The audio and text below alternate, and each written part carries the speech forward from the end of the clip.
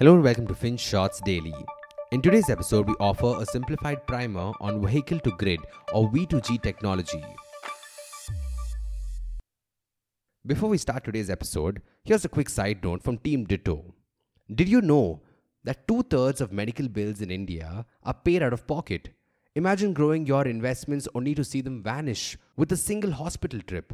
That's why, as a financially prudent individual, you must have comprehensive health insurance. And for this, you can talk to our team at Ditto Insurance today, where we guarantee unbiased, spam free, and personalized insurance advice. The link is in the description below. Now, on to today's episode. If you own an EV, you know it has a battery that stores energy needed for it to run. You connect it to a power supply, let it juice up, and when you need to run it, the EV taps into your battery's energy. If you think about it, that actually makes EVs an energy storage system on wheels. So here's an idea. What if you could actually use that stored energy to charge other stuff? Maybe you're suffering from a power cut and you want to run the lights and fans at your home. Could you use the EV to reverse charge your home? You know, kind of like how your big iPhone can actually charge your smaller Apple Watch or AirPods?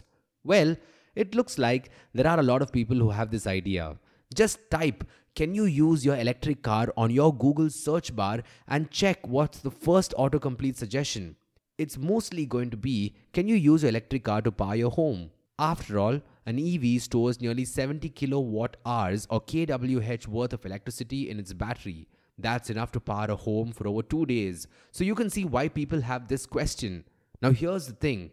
This isn't some fiction or fantasy. This is fast becoming a reality.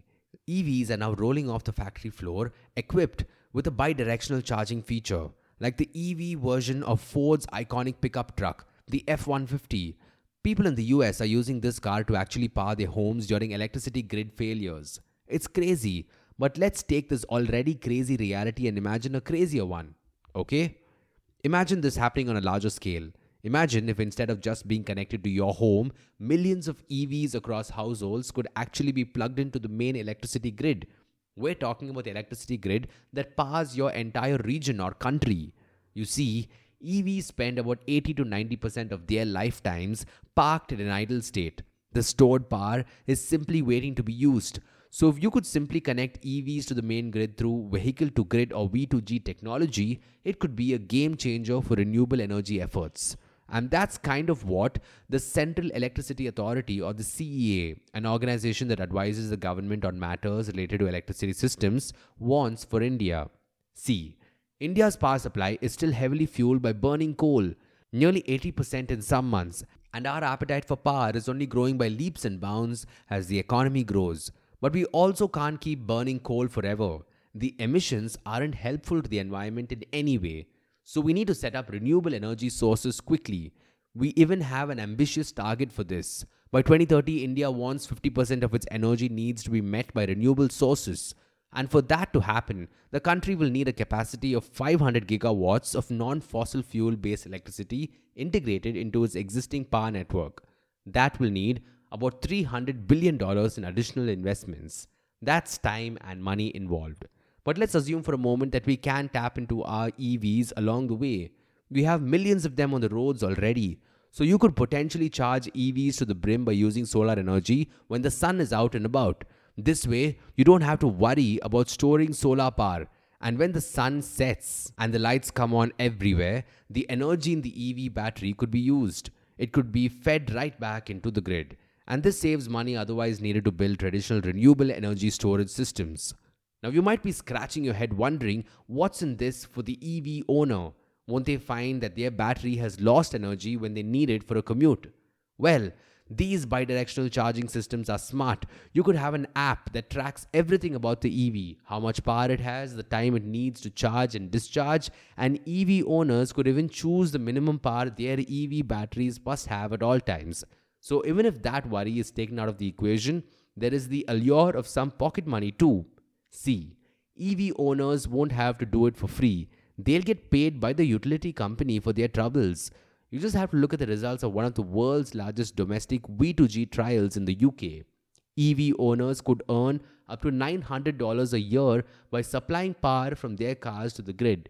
Quite cool to think of your EV making some extra money for you, right?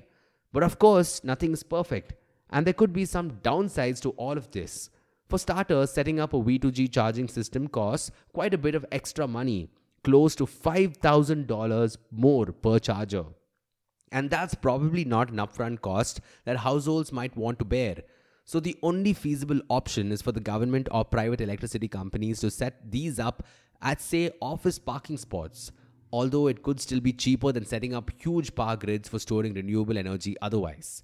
Then, there's the matter of batteries having a finite lifespan. There are limited cycles of charging and discharging that it can handle. Each cycle degrades the life of the battery. Now imagine a situation where instead of charging it once in 3 days to make that trip to the office and supermarket, you participate in V2G. It becomes an everyday thing. So the battery ends up charging and discharging more often. It could hurt the battery's life too, or at least that's what some researchers have pointed out.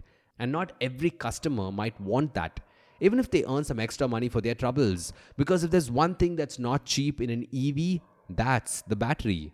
So yes, it's still very early days for all this, but it's something worth thinking about as we make that ambitious transition to renewable energy. Thank you for listening to today's episode. FinShots Daily is available on a bunch of streaming platforms such as Spotify, Apple Podcasts, and Google Podcasts.